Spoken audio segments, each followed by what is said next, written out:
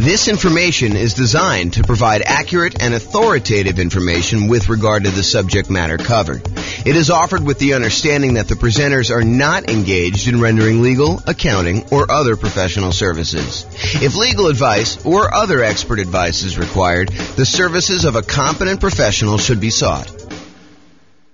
Welcome to the Concord Real Estate Investing and Real Estate Financial Planning Podcast.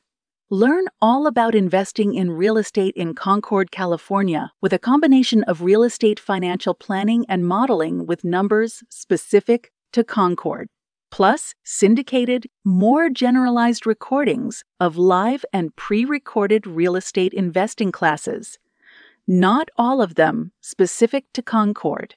Be sure to stay tuned after the podcast for a message from our sponsors. All right, good morning and welcome everyone. I am your host, James Orr.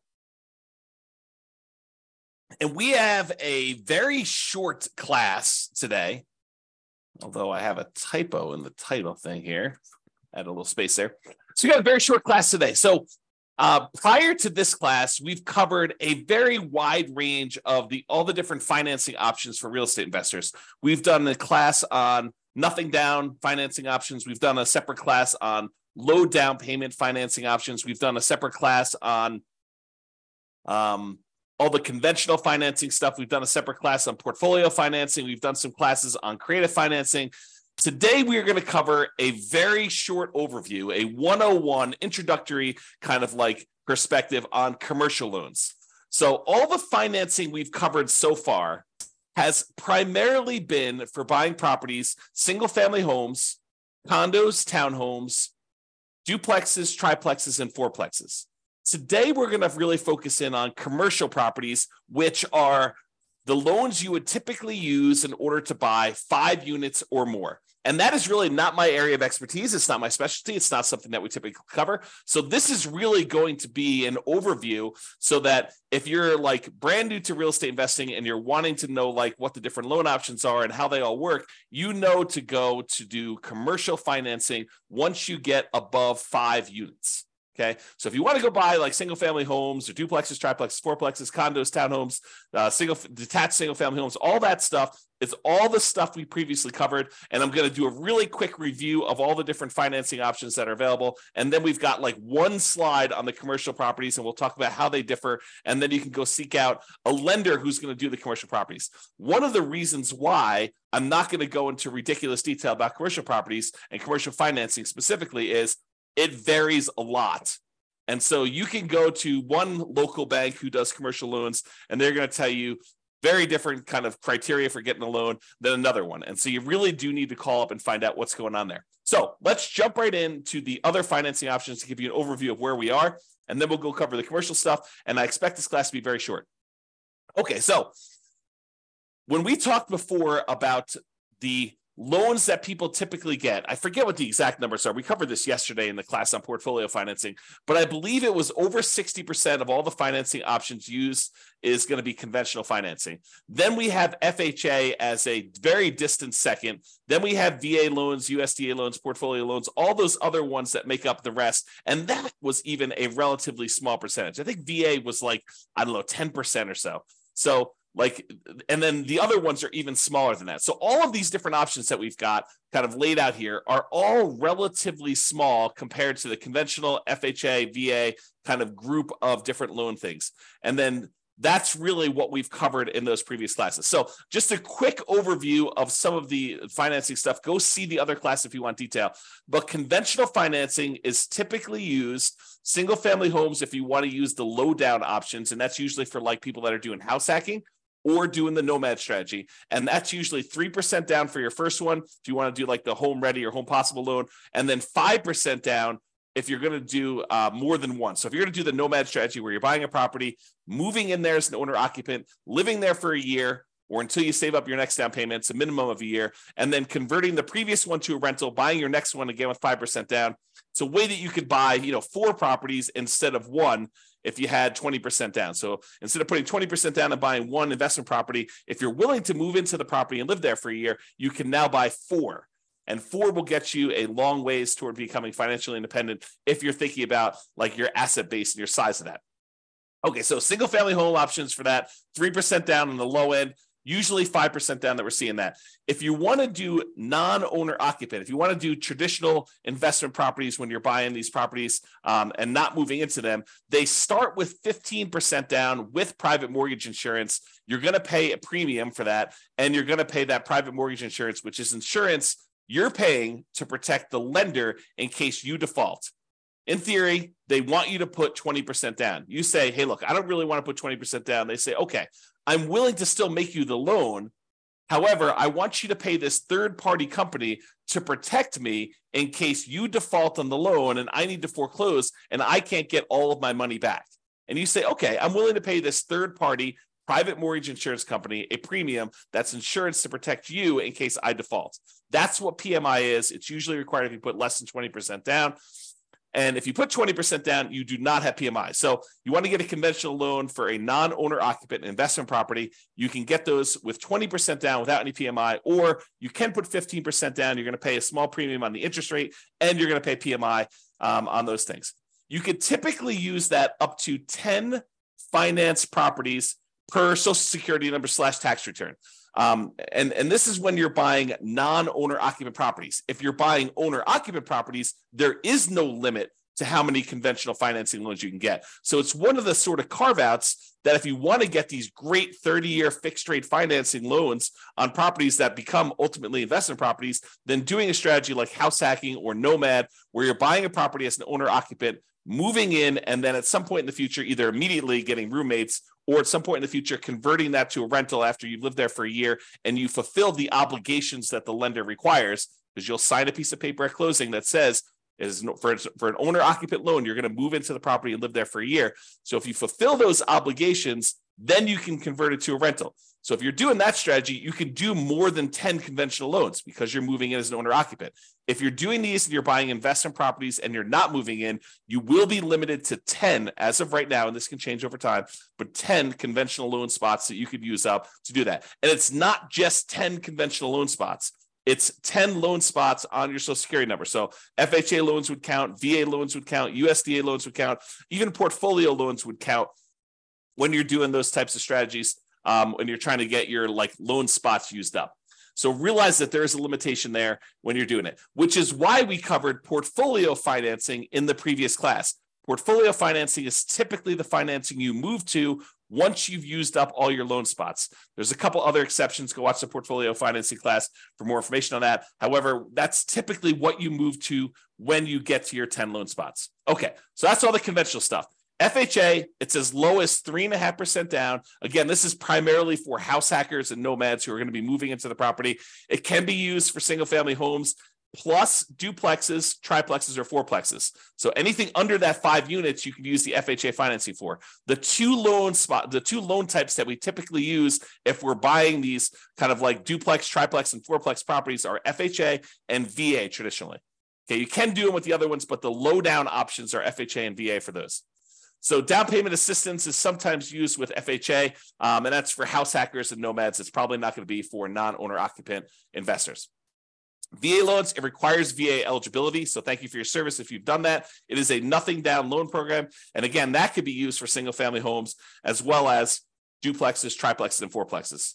The USDA loan is the other nothing down loan program, and that requires rural property. So you're not going to be able to use this loan in a big city. These are for like things on the outskirts of town in more rural areas. Use the USDA eligibility map in order to find out if the property you're considering is eligible for that nothing down financing. Just go and search out USDA eligibility map and type in the address of the property. It will tell you if it is eligible based on that.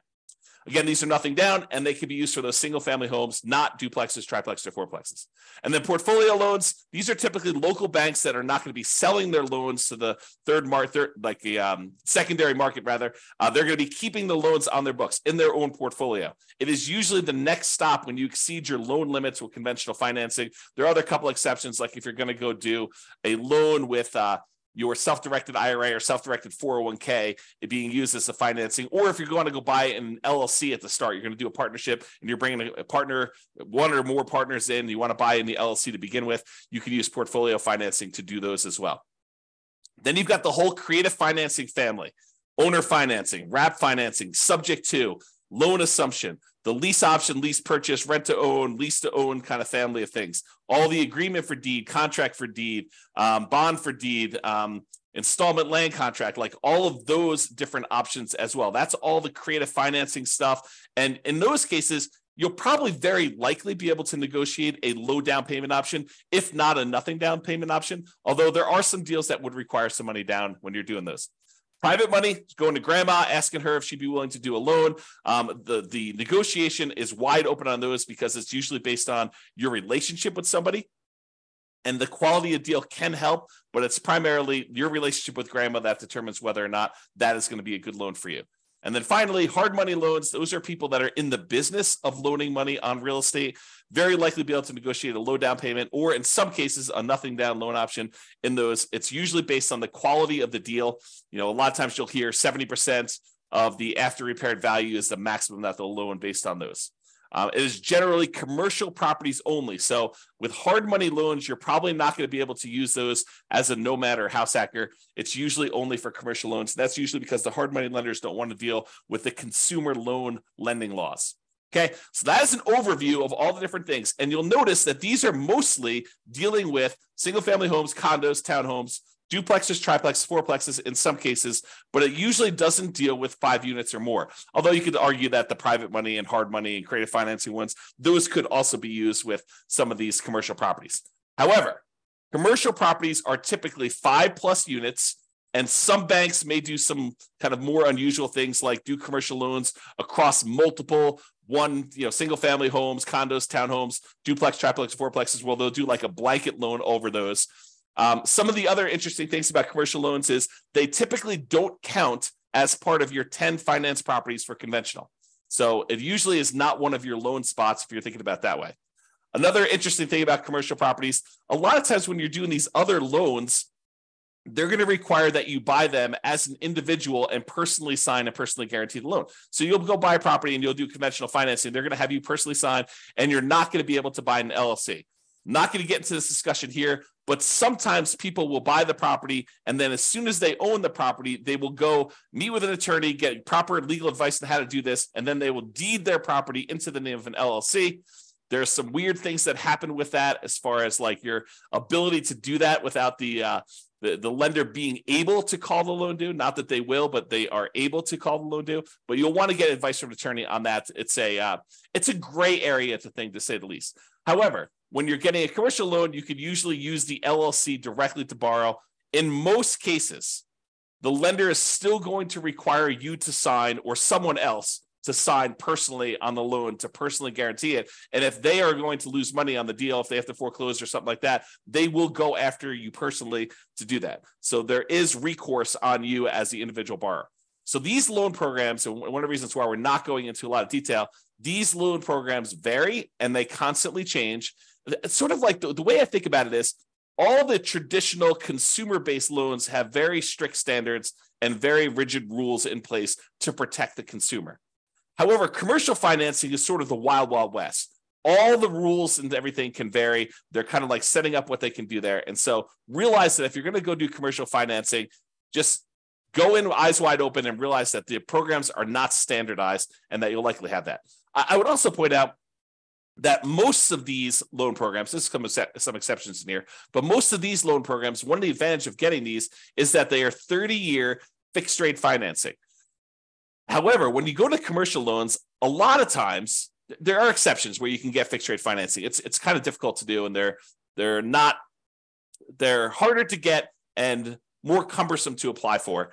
But most of the commercial loans you're going to run into are going to have some type of adjustable rate mortgage and usually have some type of balloon payment where they may have a 20-year amortization where you're paying off, you're making payments on the loan as if you were going to pay off the entire thing in 20 years.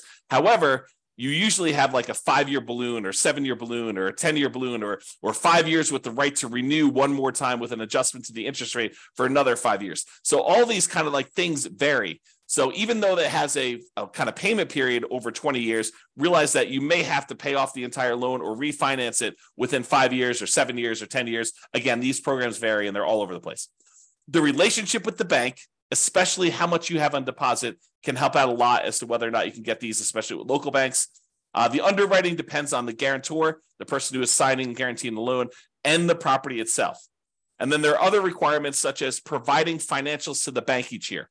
If you go get a conventional loan or an FHA loan or a VA loan and you qualify for that loan, once you qualify, that's it. The bank does not come back 3 years later to check to see if you've actually still qualified to have that loan. Once you qualify, you're in and you're golden. That is not the case with commercial properties. With commercial properties, they will want you to provide financials to the bank every X period of time. I've seen mostly years. So every year they want you to come up with updated financials, and they want to make sure that you still qualify and can still get that loan. And if not, they may actually start foreclosure process. Okay. There is a relatively famous, I'm not going to mention it by name, author of real estate investing books, an investor who tells the story of the bank calling their loan due during the downturn. They just said, hey, your financials look weak because all these property values are kind of compressing. And, we feel a little bit nervous about stuff. So we actually are going to go call the loan due. You have X number of days in order to pay this complete thing off. And that happened during the downturn. If you're not prepared for that, that could be a problem. So realize commercial properties are very, very different. All right. So that's it. That's the 101 version of commercial financing.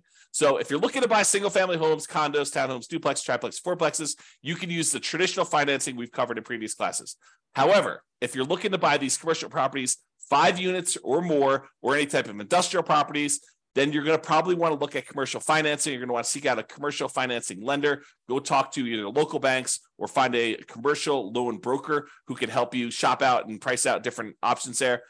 There's more variety in underwriting criteria for commercial properties from lender to lender. It's not standardized. So realize that there is a lot more room for negotiation if you're strong and you're kind of coming and buying. And there's a lot of flexibility and variability in what you can get and what is available for you. And a lot of it depends on the property, and a lot of it depends on the guarantor. That's all I've got. Any final questions on commercial financing before I end this very short session? We're going to go once. We're going to go twice. Anything? All right. Well, that's all I got then for you. Thanks, everybody, for coming on. Oh, wait. Oh, so, okay. No questions. Thanks, Dan. I appreciate it. You're very welcome. Good to see you. I haven't seen you in a while. All right, guys. That's all I got for you. Thank you very much. I will talk to you tomorrow. Bye-bye for now. With home prices up, mortgage interest rates up, and rents up, but not quite enough to counteract the higher prices and interest rates. Cash flow on rental properties in Concord is harder than ever. Book a call with the Real Estate Financial Planner to apply our proprietary 88 strategies to improve cash flow on your rentals.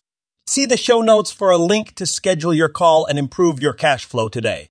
If you're a real estate agent, lender, or professional in Concord that wants to help our real estate investor listeners, consider reaching out to learn about collaboration opportunities with this podcast. We'd love to add more value to our listeners by having you assist our investors buy, sell, and finance their real estate investments. See the show notes to schedule a call to discuss collaboration opportunities.